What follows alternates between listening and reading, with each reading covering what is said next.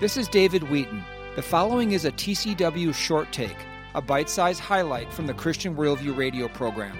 You can hear the full program at thechristianworldview.org. So the question is, how do we explain or how do we be persuasive with the truth of God's Word to a world that doesn't believe in that truth, that doesn't even want to hear that truth, that has a completely different foundation for, quote, their own truth? David, that's $1 million question that I will struggle to answer. As a presuppositionalist, meaning by faith, I begin by faith, trusting and accepting that God is, Hebrews 11. To please God, we must begin by believing that God is, that's Genesis 1, verse number 1, that God has spoken. As a presuppositionalist, I accept that.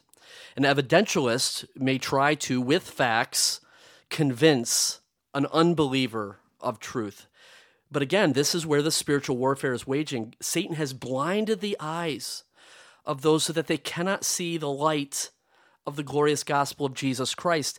And this is where we feel stuck at an impulse of trying to convince the depraved mind of truth.